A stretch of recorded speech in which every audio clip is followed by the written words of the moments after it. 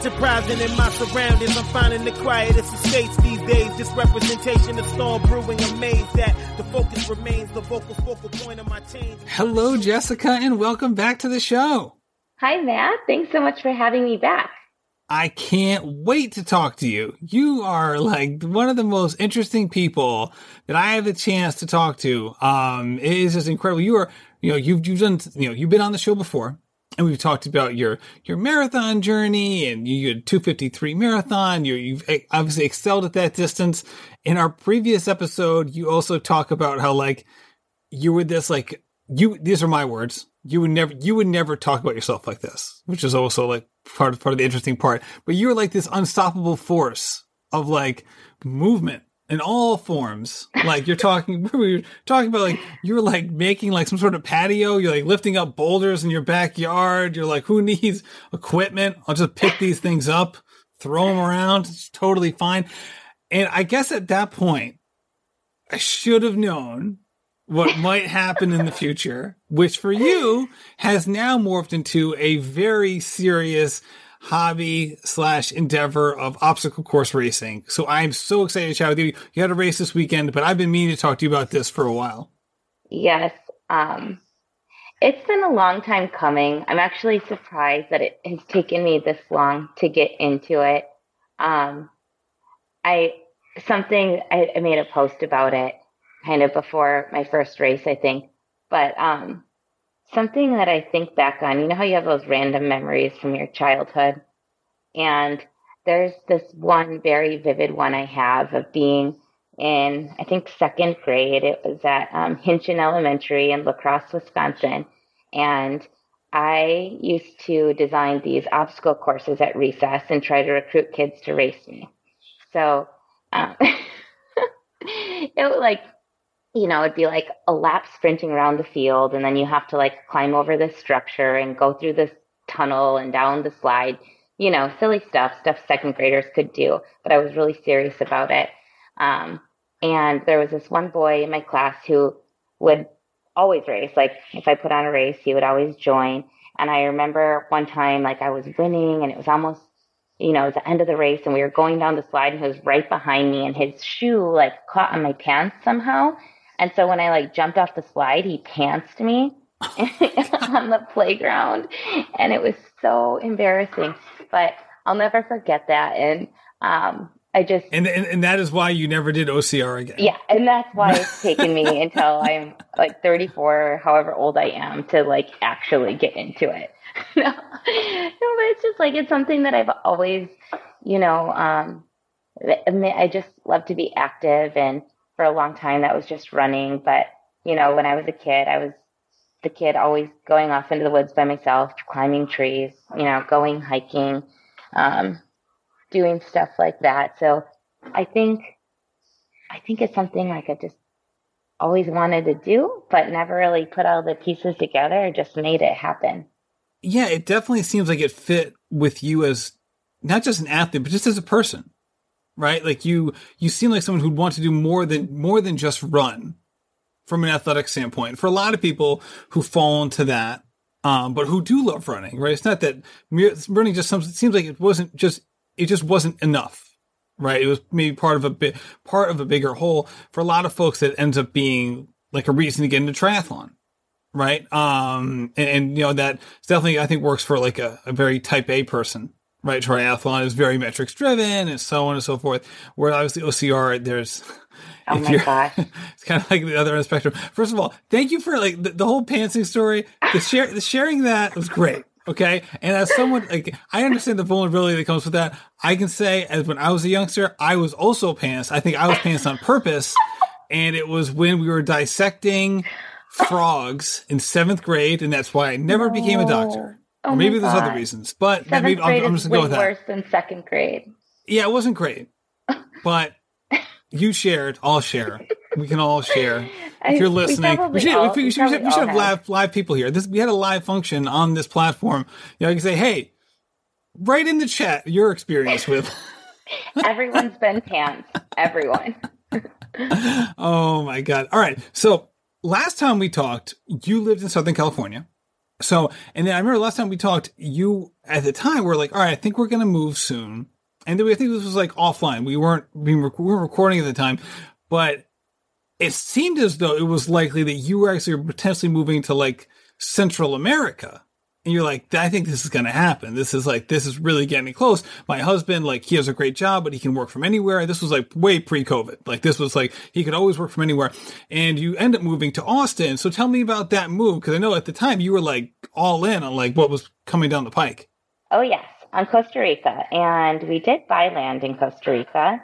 And we have been working with an architect and contractors, everything, drew up our blueprints, and we closed on our land, like, I want to say March 14th or something last year. So right as the pandemic was hitting, and we never got a chance to go out there. We had to put a pause on construction, all of this stuff, which was really, really frustrating, but also ended up kind of being a blessing in disguise for many reasons. Like, we hadn't yet put down a down payment on construction, which would have been like a lot of money. And had we done that, it would have been halted for a whole year, and we would have just spent out that money, and who knows even what would have happened to the company. Like, it was frustrating, but the timing was actually really good that like our escrow was delayed because everything in Central America, especially Costa Rica, moves really slowly. They call it Tico time. It's just,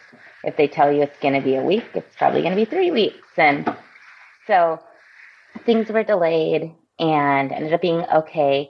And so then we were living in LA in a 2-bedroom apartment, which, you know, we had a pool, gym. We were right on the marina where we had kayaks and on the beach. So we had a lot of outdoor space and kind of amenities in our complex. But then when COVID hit, all of that stuff shut down. Like, the trails shut down, the beach was closed, our gym and our pool at our complex was closed. So we had, 2 kids doing homeschool, my husband working from home, me working from home, a dog, in this tiny, tiny space. And it was awful. It was so hard.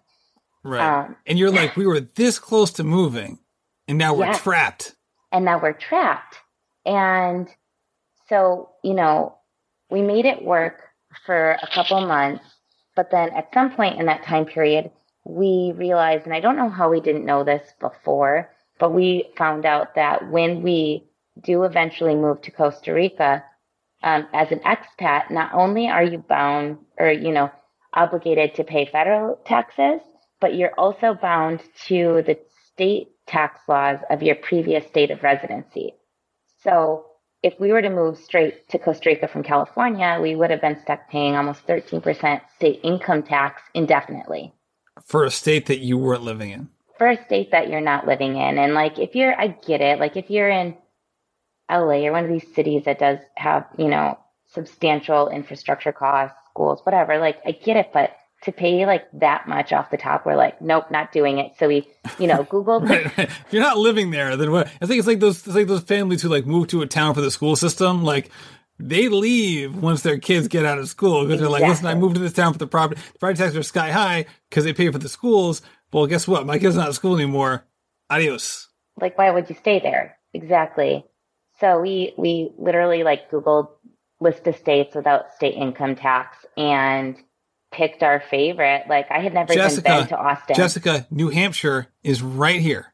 Wait, live free or die. No state income tax. You could have been in I'm not in New Hampshire. But I'm an hour and a half away. You guys could have moved here. You've been climbing mountains.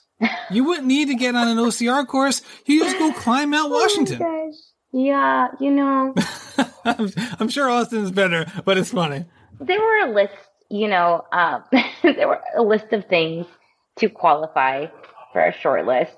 But one, like, we wanted something, and when I say similar weather to Southern California, like, Austin is more extreme, way hotter and humider in the summer, and obviously we have winter, ice, snowstorm, yes, things indeed. Now.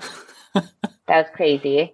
But yeah, so we we settled on Austin. I had never been, and the way the housing market is here now, unless you're ready to put a really good offer on a house the day it hits the market, you're not going to get it.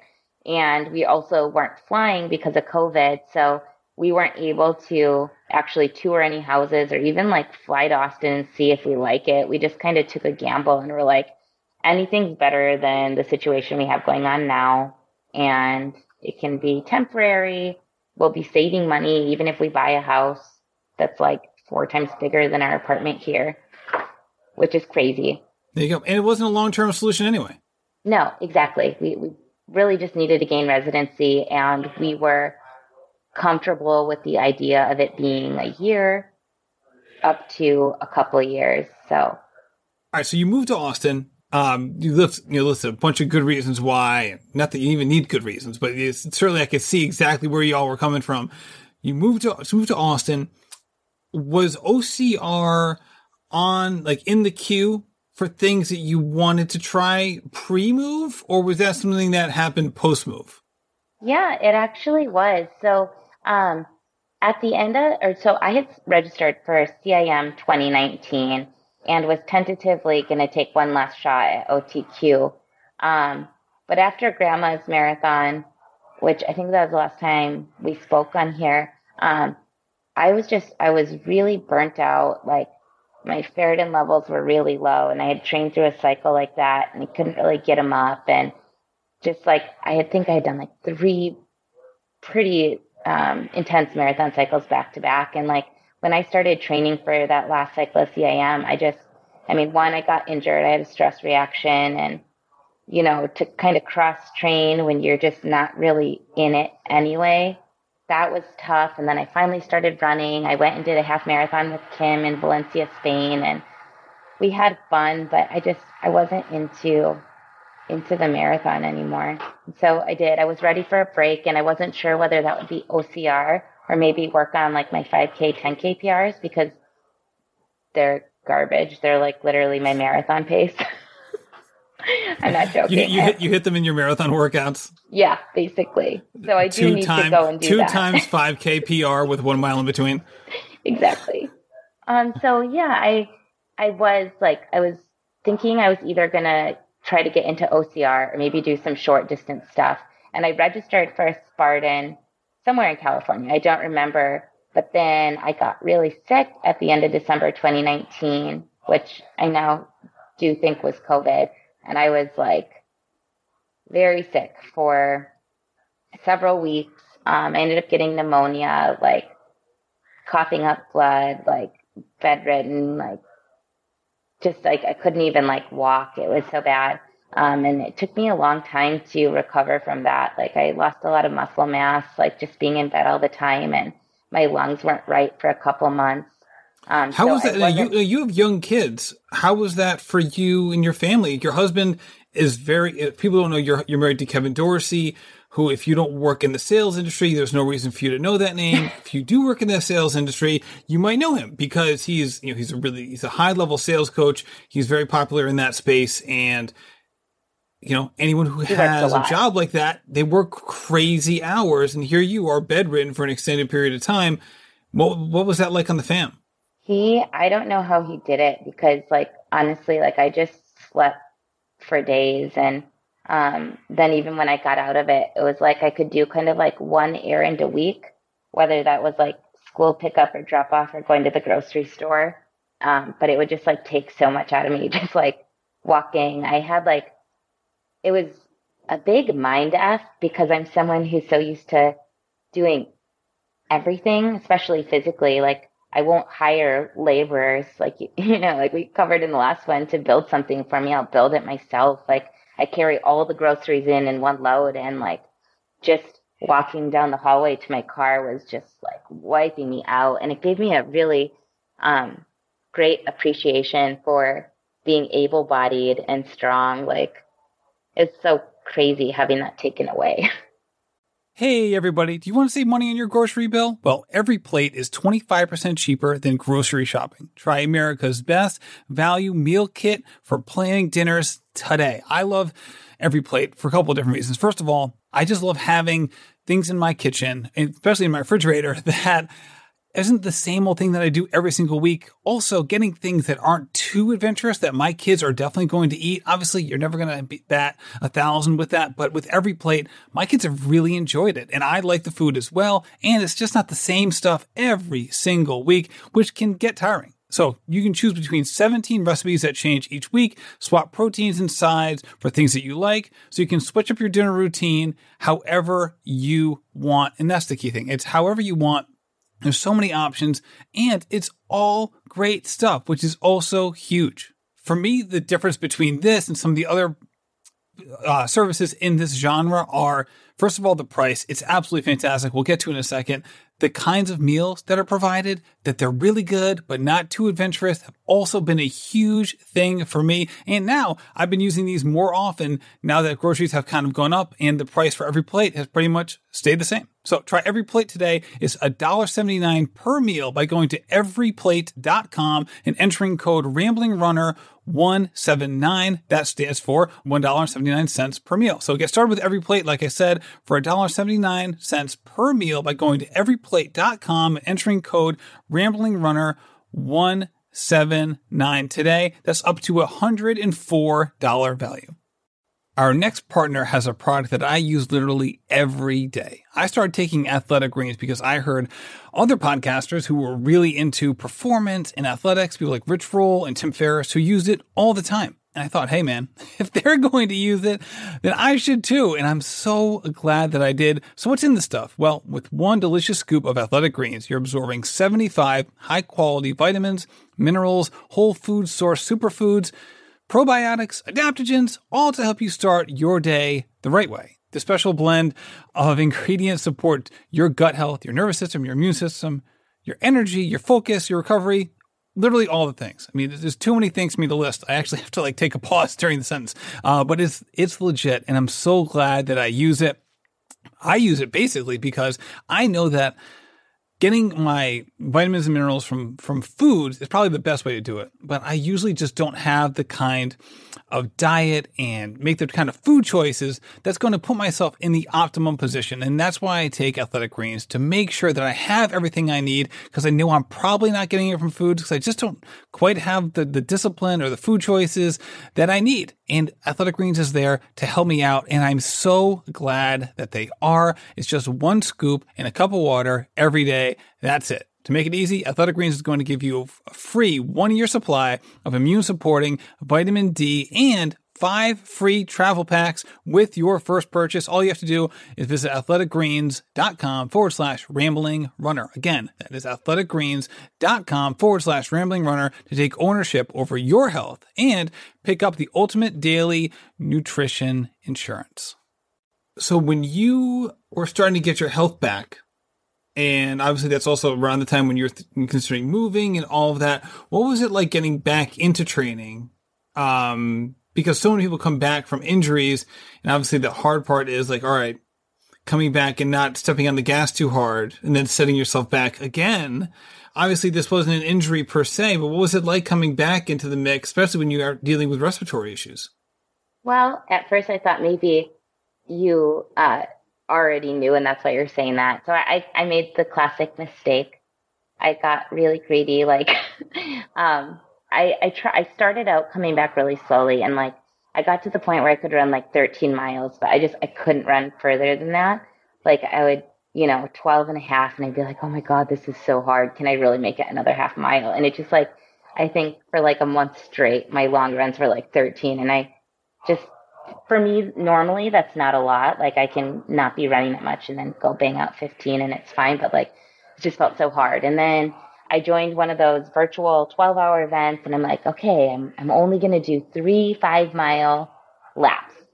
That's my limit. I'm only going to do, 15 tops, and that's only if I'm feeling good. And I was expecting to do, 2 or maybe 3 if I had a really good day. And I ended up doing 7, just 35 miles. And I want to say 2 days later or 5 days later, I went out for a run, and just I think I took 3 steps, and I could barely put any weight on my left leg. I had a stress fracture. Yeah.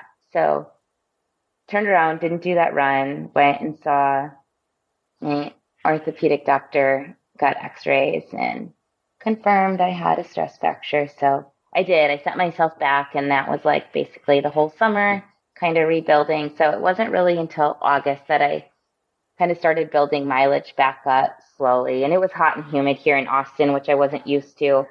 So like there were days that I'd run 2 miles and that would be it. So that must have been a blessing at least.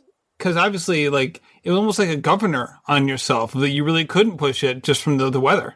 Exactly. I couldn't. Like, I was running like 10-minute miles, taking breaks under the trees, like in the shade. It was perfect. All right. So it's funny to put this in perspective. So before that, you're out there crushing crazy runs whenever you want.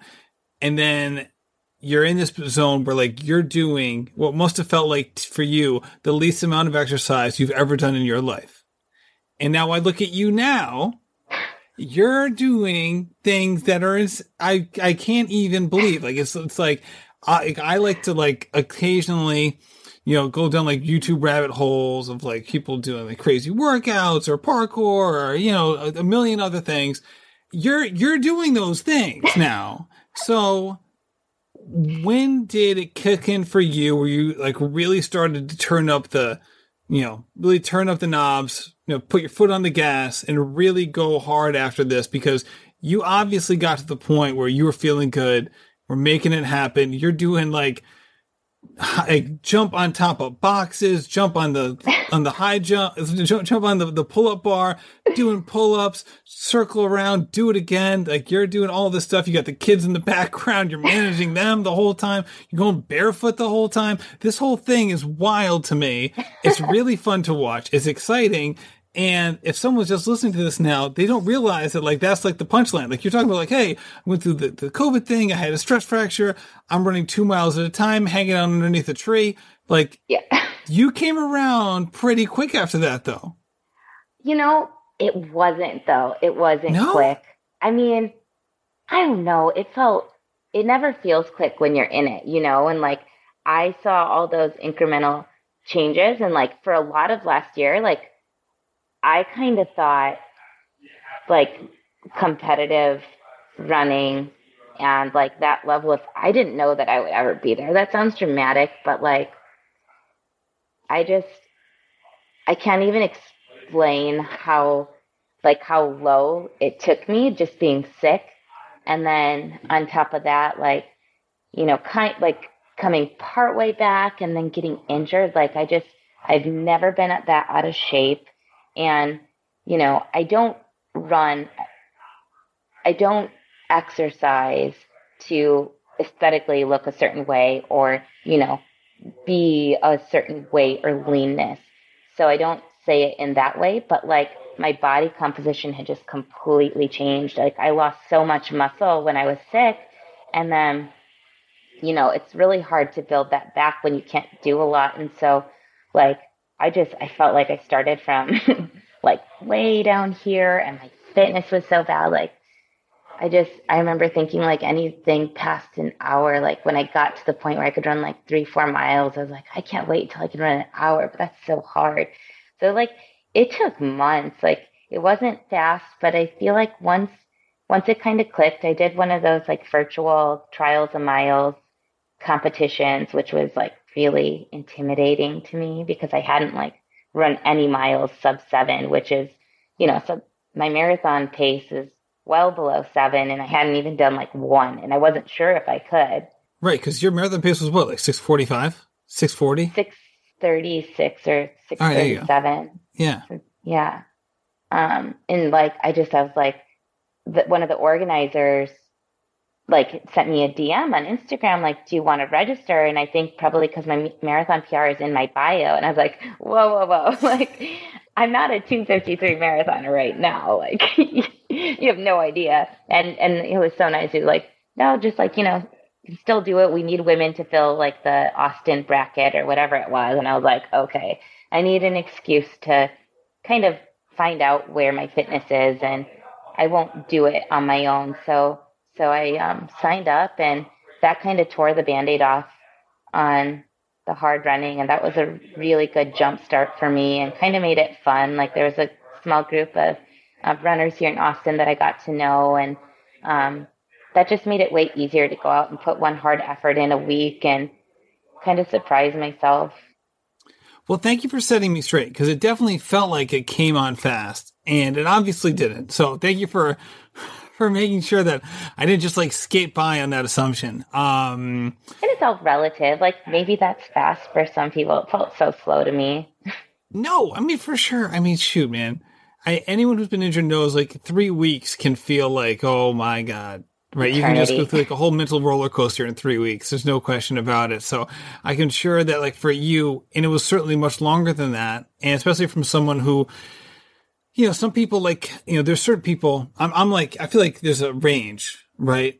And it's not like a black or white thing, but there's a range where like some people who are just like, they're just really active people. They're going to be active, whether they're an athlete or not, they're always going to be moving, right? Like, Sarah Bishop's a great example of this. She's been on the show a bunch, right? My mother-in-law is a great example of this. My mother-in-law is not an athlete, but she's up 21 hours a day and she never stops moving, and she's doing stuff all the time. All the time. I live across the street from her. I get to see it firsthand. Oh, wow. Right? So like she's constant. And I feel like you're on that end of the range, right? We've talked about this before. That's definitely like your style. I'm like on the other end where like I can be active. I can be an athlete. But like, I need to like, wherever long I run for, I need to nap for, or I'm going to be cranky. I never nap, but like, if I could, I would, right? Like my son's that way. Like my son's like, he can be super active, but like, we better get his butt on the couch afterwards because he's going to be a handful of crankiness. Yep. And my oldest brother too. He gets that right from this guy. So, and it's just funny. So I say that to say that I see you being on that end of the range, which I can see being waylaid from being active, while obviously something that physically is frustrating and, you know, a hurdle that you have to get over. How did it work for you mentally and emotionally being handicapped in that way, at least temporarily? Yeah, it was hard, like, especially because, you know, it was an unprecedented year. Like it was with the pandemic and all the kind of social racial reckoning going on in our country. And so I feel like my stress was at an all-time high without an outlet for it. So it wasn't easy. It was a hard year, you know, like I had a hard time focusing on anything. Like I feel like I just like had this kind of constant mental fog. And for the first time in a long time, I couldn't listen. If I did, once I started getting out running again, or even just walking, it was really weird. I couldn't listen to anything. Like I used to always listen to podcasts and I started being able to listen to music and podcasts again, I would say in the last like 2 months maybe, but I couldn't listen. It would give me more anxiety. And sometimes the craziest thing, like I've never done this, but like I would just be out on my runs and sometimes I would need to stop because even like my own heartbeat would just kind of freak me out. So especially Austin has so many trails, and in my neighborhood, especially like there's trails, like I think maybe like 4 trailheads less than a mile from my front door. So especially like with a kind of sensitive shins, and then, you know, just stress relief. Like that's where I do a lot of my runs on the trails, and I would just like go out there. I would not have any music, and sometimes I would just stop and I would just like do slow breathing in nature, and just I needed everything to stop. So I don't know if that answers your question, but it was hard. And I just like had to kind of shut as much things out as I could. And, you know, moving is definitely a part of not just like what I love to do, but I think it helps me work through things. And so when I wasn't doing it as much as I like to, that just made things worse. Yeah, I can imagine. So after Trials of Miles came to a head, and you said it was like ripping off a Band-Aid and really kind of getting into it. And obviously your body was ready for that exertion as well. So it was able to respond to the training and the moment and all of those things. When did you consciously make the decision, okay, I want to start getting into OCR? And then once that decision is made, obviously it doesn't preclude other things, but I want to start moving in this direction. what do you do next? Because like anyone watches an OCR competition or training, like there seems to be no limit of things that you can do to train. It's like, all right, I've trained these 100 ways. You go to a course, there could be 3 things new that you haven't worked on. So like, how do you even begin to start that process? So the big things, obviously, like you need good endurance and aerobic fitness. Like you can be the strongest person in the room and you're not going to get anywhere if you don't have an aerobic engine. So at that point, I had built a good base and I have that going for me, but you need really good grip strength. And so whether that's from hanging stuff like, pull-ups, monkey bars, carrying kettlebells, like farmers carries, that sort of thing, you need a lot of strength. Like the last obstacle in the Savage Race this weekend was a 110-pound chain that you have to yank, I think, 60 feet into the air. And so, I mean, I don't know exactly how much I weigh, but it's about that much. So, like, when I was like, there's a bar you can kind of brace your leg on to pull, but if my foot slipped off that, I was hanging in the air, like, I couldn't pull it down. Like, I'm imagining like the movie Up, where they just like the balloons are going up and they're just kidding. Yeah. And if you get it all the way up, then you can't just let it drop. You have to like let it down slowly. And so my foot got wrapped in the slack rope, and I got so scared that I was going to get pulled up. Like, yeah. So I mean, you need like legit strength, like heavy strength training, balance. A lot of it's technique, like knowing how to move your body through space. There's probably so much other stuff that I just don't even know about yet. Right, because you see, like it's like you're going through and around and carrying and all of these things. So, do you really just try to focus on like principle? I know, like you're not like this experienced OCR racer, but while you are new to the scene, like you're pretty good too. So this is interesting because like do you just focus on like general principles and then go from there? Or do you kind of stick with like, all right, we'll do some general stuff, but also like, here are things that are common, so let's practice them. How does that work? Yeah. So until this past weekend, I literally just wrote my program out yesterday, and I can share that with you. But until this past weekend, I saw that. That was a great post. You're like, I got to start organizing this thing. This is serious. Like I had been, once I registered for Spartan, and then I was like, ooh, like I got 10 days. I'm going to like work so hard. And then I kind of realized like, you don't make strength or endurance gains faster than 2 weeks. Like it takes time for those things to really take effect. So really before Spartan and even Savage, like I didn't do anything special. Like I didn't do any heavy carries really in training. I think I did like one time, but I was afraid of doing too much loaded stuff just because I'm very conscious of the impact on like my shins. But I mean, I pretty regularly do pull-ups, I would say a couple times a week. I was kind of doing things that were fun to me, but no real structure. I was like, oh, like it'll be fun to see how many pull-ups I can do with like Louisa on my leg, or, let me see how many times I can go back and forth. Louisa's your daughter. Yeah. Yeah. Okay. Someone's like, is her friend hanging from her legs? Who's this person? She's like 4, almost 5, but she's very small. So it's like not that crazy, but just things like that, but no sort of, real consistency or anything like that. And, but I also know like I can do maybe 15 pull-ups, which is more than most people. So I just kind of felt like, oh, like it'll be fine. Like I can get through these things, but it's not fine. Like if you want to actually compete and, shoot for a podium spot, like these girls are so serious. They're fast. They're really strong. They practice on obstacles. And so, at Savage Race this past weekend, I was doing really well and like feeling really good about it. And then I got caught up on this one obstacle, and I was there for 20 minutes and just went from second place to like, I don't even know, like I didn't even look at the results because it was just, I was not even close. And so I just realized like I have a lot of work to do, and just kind of doing what sounds fun on the day, it's not going to really give me the results that I'm after. And so I sat down and I made a very structured program that I'm excited to follow. The list of things. So I saw like you post like the list of things and maybe it even expanded from there. And it wasn't in a calendar format. It was more bullet point. Like here's Not like yet. yeah, like it was like pull-ups, like 3 times a week, right? It's just an example, but it was like 15 things on the list. And I was like, at first glance, like, all right, this makes sense. All these things are important. I can totally get where she's coming from. And then I'm like, wait, putting all this into a calendar in terms of how many days a week, like, this is going to be a lot. It was like 55 miles a week of running and you're doing all of this lifting. It was like, it really got me like thinking like, all right, how would someone manage to put all of this into a schedule? Cause it did seem like a lot of things.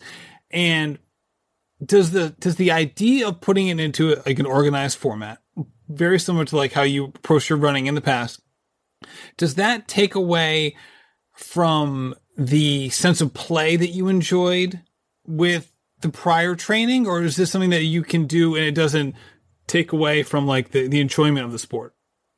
Definitely not. Like it definitely doesn't take away. Because I enjoy like following a plan and seeing results and getting better. So I'm super excited about it. Like honestly, before I made this plan, all these things are things that I knew I should be doing, but I was, every day I didn't know what my run would be. And I would just kind of do something. And then I'd be like, well, I should lift, but should I do it today? Oh, I don't know. So then I wouldn't do it. And more so like I kind of had some anxiety about all the things that I wasn't doing that I knew I should be doing and like wanted to do, just didn't really know how to put it all together.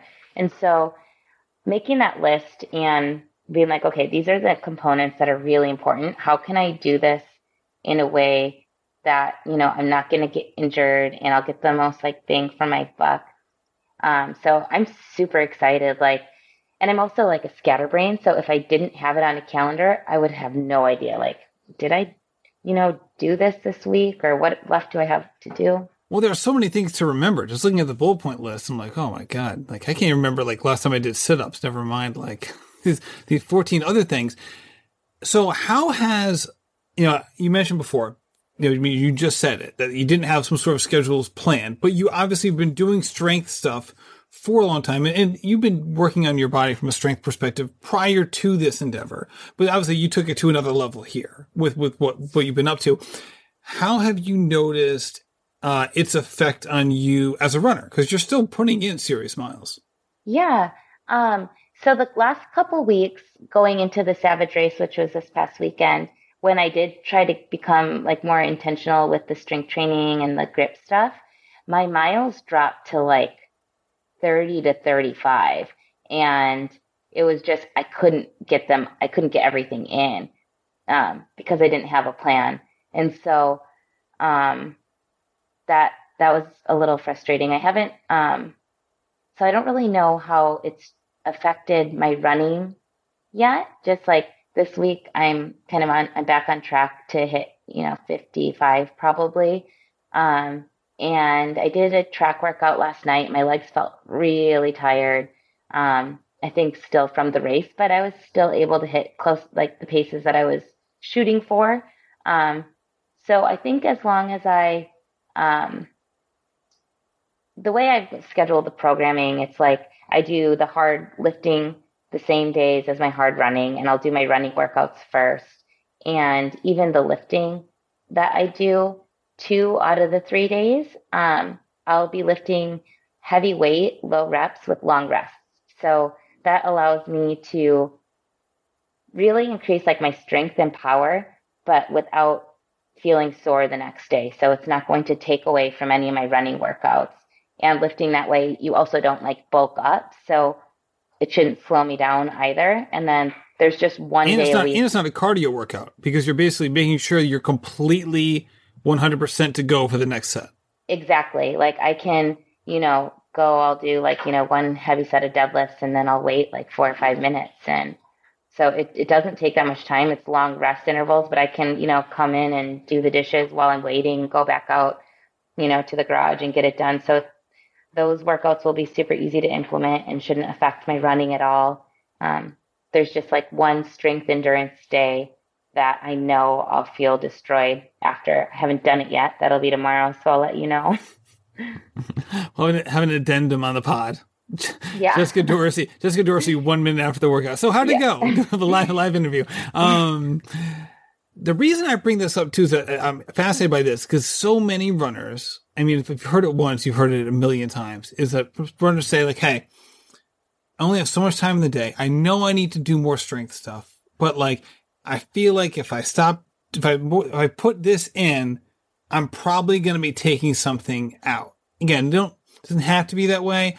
Oftentimes we can make things work and things like that. But I think about OCR and I think about how signing up for something like this would really mandate someone to like get some of this stuff done. And it seems like a lot of the work that someone would do to be prepared for this would be the exact same sort of thing that would help them as runners from a core strength perspective. And this is just my theory. Again, not like my theory. This is something I was thinking about. But I'd love to, as someone who's an accomplished runner and who's spent time doing this, I'd love to hear your thoughts on that. Okay, so I completely agree with you. My very first sub 3, I was running 3 days a week, 35 miles a week. I was doing intervals one day, a tempo run. So intervals like Tuesday, tempo on Thursday, and then a long run on Saturday or Sunday.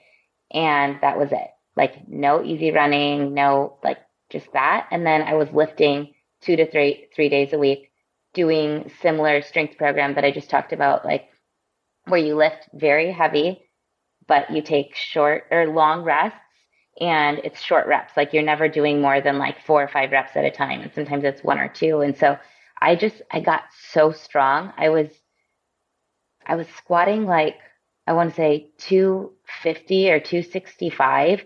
Wow. And at that point, like, that's 2.5 times my body weight. And I was like the smallest I'd ever been, but the strongest I'd ever been. And I took my PR from like 305 to 255, like ran way faster than I expected. And that was the only program or the only marathon cycle my only sub 3 marathon cycle, I should say, that I was lifting like that. And it was by far my easiest marathon. Like I never got tired. I had a huge negative split. My legs just like felt, they were so strong. Like I didn't break down. And so it doesn't have to take away, and there are different ways to do it, but a lot of it is what kind of rep ranges are you doing? What are your goals with it? Like, right. And it's interesting too, because it obviously, we also put into context, right? It's not like you came into running and then did that plan, right? Like you built up like an aerobic base before then that, that it's not as if like someone's like, hey, I'm new to running. I'm going to follow the plan Jessica Dorsey did and I'm going to be great. It's like, maybe. Who am I to say? No. Well, but it's not as if like. Until then, I had always only run 3 days a week. Oh. Yeah. So I had a hip surgery, like 11 years ago, I think. And my physical therapist at the time told me it would be better for me to do like every other day hard versus, running 5, 6, 7 times a week. And so I just found a running program or a marathon training program that fit like 3 days a week. And so that was all I ever did up until that point. That's right. Okay. Now it's funny. We haven't had that conversation in a while, so I forgot about the part. Okay. So this is a great point, because let's dive into this, because so many people go into that and thinking, okay, again, there's a lot of different ways to skin a cat. So you had this plan for a while. So how long were you on the 3-day a week plan? So I did my very first marathon. That was LA Marathon following that, but I was really running like 2 times a week with that. That was like I had a newborn at home, a baby. And so if I could get 3 days, that was really good. But usually it was like 2 days. So I did LA Marathon, and then I did Mountains to Beach Marathon following it 3 days a week. I did my first CIM, and that was a 305. And then I added in the strength training, and that's when I dropped down to 255. And then there were a few marathons in there in between where I was kind of just like running with friends or something. But so you were able to put in a ton of miles though in those 3 days. It wasn't like you were doing like 6 miles, right? You're talking like each one of those days. I mean, you're averaging 12 miles a day on those days. If you're putting in 35 miles a week on 3 days. So that was the max. Oh, okay. Gotcha. Okay. So it wasn't the average. Yeah, definitely not the average. It was like 30 to 35 at the max. And by the end, you do like a 20-mile long run with like 10 seconds slower than marathon goal pace. The interval days would be anywhere from, I think, like maybe 5 to 8 miles with warm up and cool down. And then the tempo would be up to 10 miles. Gotcha.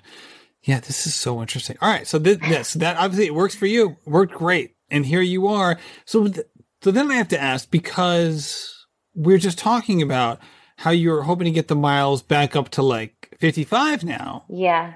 I'm assuming that's not on 3 days a week of running. No, I'm sick. Has your hip come along, or is it like what's going on with that? Yeah, so that was just like what my physical therapist said when I first, came out of surgery, and it worked that first marathon cycle. And I was just afraid, sometimes when you recover from an injury, like you feel like your body's still broken or you're afraid to break it again. So I just stuck with what worked, and, I was still seeing improvements with it. So I didn't really see a reason to change. It worked, for my schedule. It was flexible. I wasn't spending a ton of time running. And so that was easy to follow, easy to implement. And then after I broke through that first time, I was kind of getting to the point where I'm like, I don't think I can run any faster with these workouts. Like they're so intense. Even though it was only 3 days, each day was very hard. And so mentally, that's just like, you never have an easy run.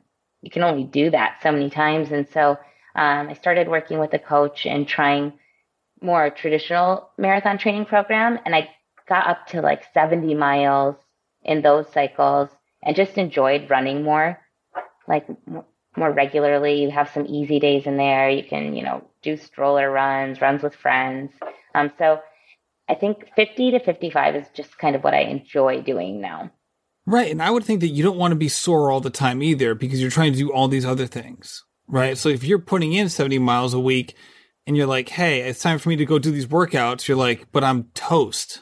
I can't get them done. Yeah, that'd just be excessive. And even honestly, the 50 to 55, that I may find that to be excessive too. I'm hoping I can maintain it, because I kind of like being in that range. But if I have to cut out some miles, I will. Well, it's also interesting because if you're running on these trails, that's different too than if you're, downtown LA running on blacktop all the time. That also can feel different. So you just came off this race. You had huge high hopes. You were in second. Then you had like this like cheddar cheese thing you're trying to scale that doesn't go your way. And obviously, like you mentioned, like you didn't check the results for a reason. Like this didn't happen for you, but you had a great, you obviously were coming along and you're excited. Here you go. We're going to make this happen. You finish the race and you're immediately like, okay, how can I improve? Let's get it going. So what's on tap, and what are the things that you're hoping to accomplish, and, or like, what do you, when you set goals or you want to achieve something, maybe it's not like a result per se, but where are you hoping to go as an athlete here? It's funny. You were talking about the YouTube rabbit holes earlier. Like years ago, my husband and I were on a YouTube rabbit hole watching CrossFit, people do crazy things. And I remember seeing someone do a weighted pull-up, being like, wow, like, I wonder if I could do that. And I asked my husband, like, do you think I could do that? And it was a big weight. And he was like, yeah, like maybe, I don't know. His answer wasn't like, he didn't seem convinced enough that I could do it. So I was like, I wonder what the world record is. And then I Googled that and I'm like, I want to get the world record. So I started like doing these weighted pull-ups, like thinking that I was going to get the world record. And I trained for it really hard. Like within a couple months, got to the point where I could do like 55 pounds, like added weight. So, I mean, I got far. I didn't get, not even close. The world record at that point was like 90 pounds for women. But like typically when I get into these things, like I think I can be the best and I want to be the best. So my goals with this, like I want a podium, like every race I go to, I'm like, I try to compete. I put I compete as long as I can at Spartan. That, my first one a couple weeks ago, it was like just crazy terrain, not even trails. You're just bushwhacking through just crazy fields with long grasses and holes and like through piles of wood. And I was trying to hang on with three very fast, like, so two of the top five ranked women in the country. And then Lauren Stroud, you may know her. She's an Olympic trials marathoner who's also just jumped into OCR. So I was trying to keep up with those girls, and, it was 37 degrees. Our eyes are watering. You can't see. You're on a super technical terrain. And my foot went in a hole and I face planted, like, going into these obstacles, like face planted in the dirt, and then like kind of lost them. And, when you're in it and you're in those packs, like, you go way faster than you think you can because you're just a little more reckless, and you're able to like up that intensity. Whereas like when you're by yourself, like, you might think you're still going fast, but you're not even close to where you need to be. So I just go in there and I, go nuts and try to hang on as long as I can. And I got a lot further than I did the first time last weekend. So that's my goal. Spartan Austin is coming up in about a month. And so I'm going to be there, hopefully a lot stronger, and more efficient on the obstacles. Like, my first Spartan, I would like get up to the obstacle and ask the volunteers, like, okay, like, am I allowed to touch this? Like, can I touch that? Like, and I'm trying to like put everything back where it belongs. And they're like, just go. So I'm learning things and learning how to be more efficient. But yeah, I want to compete with the top women and see if I can get on the podium. All right. It's so exciting. And I know you have that in you. I've seen these results as well. And I'm very aware of all of this stuff. And it's so funny to hear you talk about it because I know how competitive you are. I know how driven you are. You're using this great example of like, I saw someone do a weighted pull-up once. So I decided I wanted to set the world record. Not like I want to try it. I want to set the world record in this thing that I didn't know existed 10 minutes ago. Yeah. So, and at the same time, anyone who's listening to this can hear how humble you are. You're again, you're kind of a reserved person. You're low key. You and I have had conversations offline before. Like, do you snap into a different zone when it's game time? Because you don't come across as like this very like, not that you have to be, but you don't come across as like an aggressive, really like, let's go kind of person. However, when I see these results and see you going after things with such like, I want this so bad type fever, it makes me wonder if David Goggins has this great quote, right? When he's not racing, he's David. And when he's racing, he's Goggins. And these are like, maybe he even has like distinct separate personalities, but he kind of, that's how he articulates it. And I was wondering if maybe something like that is going on with you as well. No, honestly, like, not at all, and not enough. Like, my husband gives me so much shit because I cannot get to that level of like competitiveness. Like, even with running, like there's times like in races, like there's like someone close to me and I like see them working hard. I'm just thinking like, oh, I bet you like they train so hard, or like they really deserve this. And I have a really hard time like engaging with other people in that way. And like, even at Savage Race, like seeing other women struggling on the rig, like I'm like shouting at things like to kind of help them through, because I want to see them get through too, even if that means like they're going to get through before me. And so I do have a hard time seeing people as my competition, but at the same time, I have like really high goals. Like, I think I can be there, and I think like, oh, I could do that. Like, I just need to, work really hard. But one thing that I wish I was better at was like engaging with competition and like getting like, I don't know, man. Like, it seems to be working for you, Jessica. I think you're like this very enlightened person. I mean, like, you're like if the Buddha took up OCR, like this is like, I feel like what I described is like the Neanderthal version of this, and you're like at this completely different plane. I just like, I know I can just do my best, and like I'll feel way better about it. Like, it makes me feel better to like help people or make them, I don't know, like cheer them up or encourage them. Like, that actually makes me feel better. And so I think that'll make me do better too. Like, I don't know. I don't have that like race angry thing. There you go. And you don't even have to, right? I think it's how people articulate it, or just like how they experience it, right? Because there's so many people who don't even race angry, but who can snap into like, I will die on this course before I give an inch. Again, it doesn't have to be from a point of anger. It can just come be from a point of like, this is where I draw a line in the sand and whatever. But anyway, thank you so much for sharing all of this, Jessica. It's been a pleasure to talk to you, not only about all of this, but to follow along. I would recommend anyone following you, anyone who's hearing this should follow you on Instagram, because it is really enjoyable. It's like a TV channel of like fun stuff, because it's not like you're like putting out all this like content like all the time, but every time you put out stuff, I rewatch it because I'm like, oh my God, this is amazing. So I'll have this in the show notes as well. But if someone is so inclined, where can they follow you over on Instagram? On Instagram, I'm Mama in the Fast Lane. Mama in the Fast Lane. Indeed. Well said. All right. So, Jessica, thank you so much, and good luck at your race coming up in 4 weeks. Thank you so much, Matt. This has been a production of Rambling Runner Podcast. This podcast is produced by David Margetti of In Post Media. Thank you to Meta P for the music. His song Righteous Path, featuring Rex Mayhem and Chip Fu, is produced by Symphonic Bang.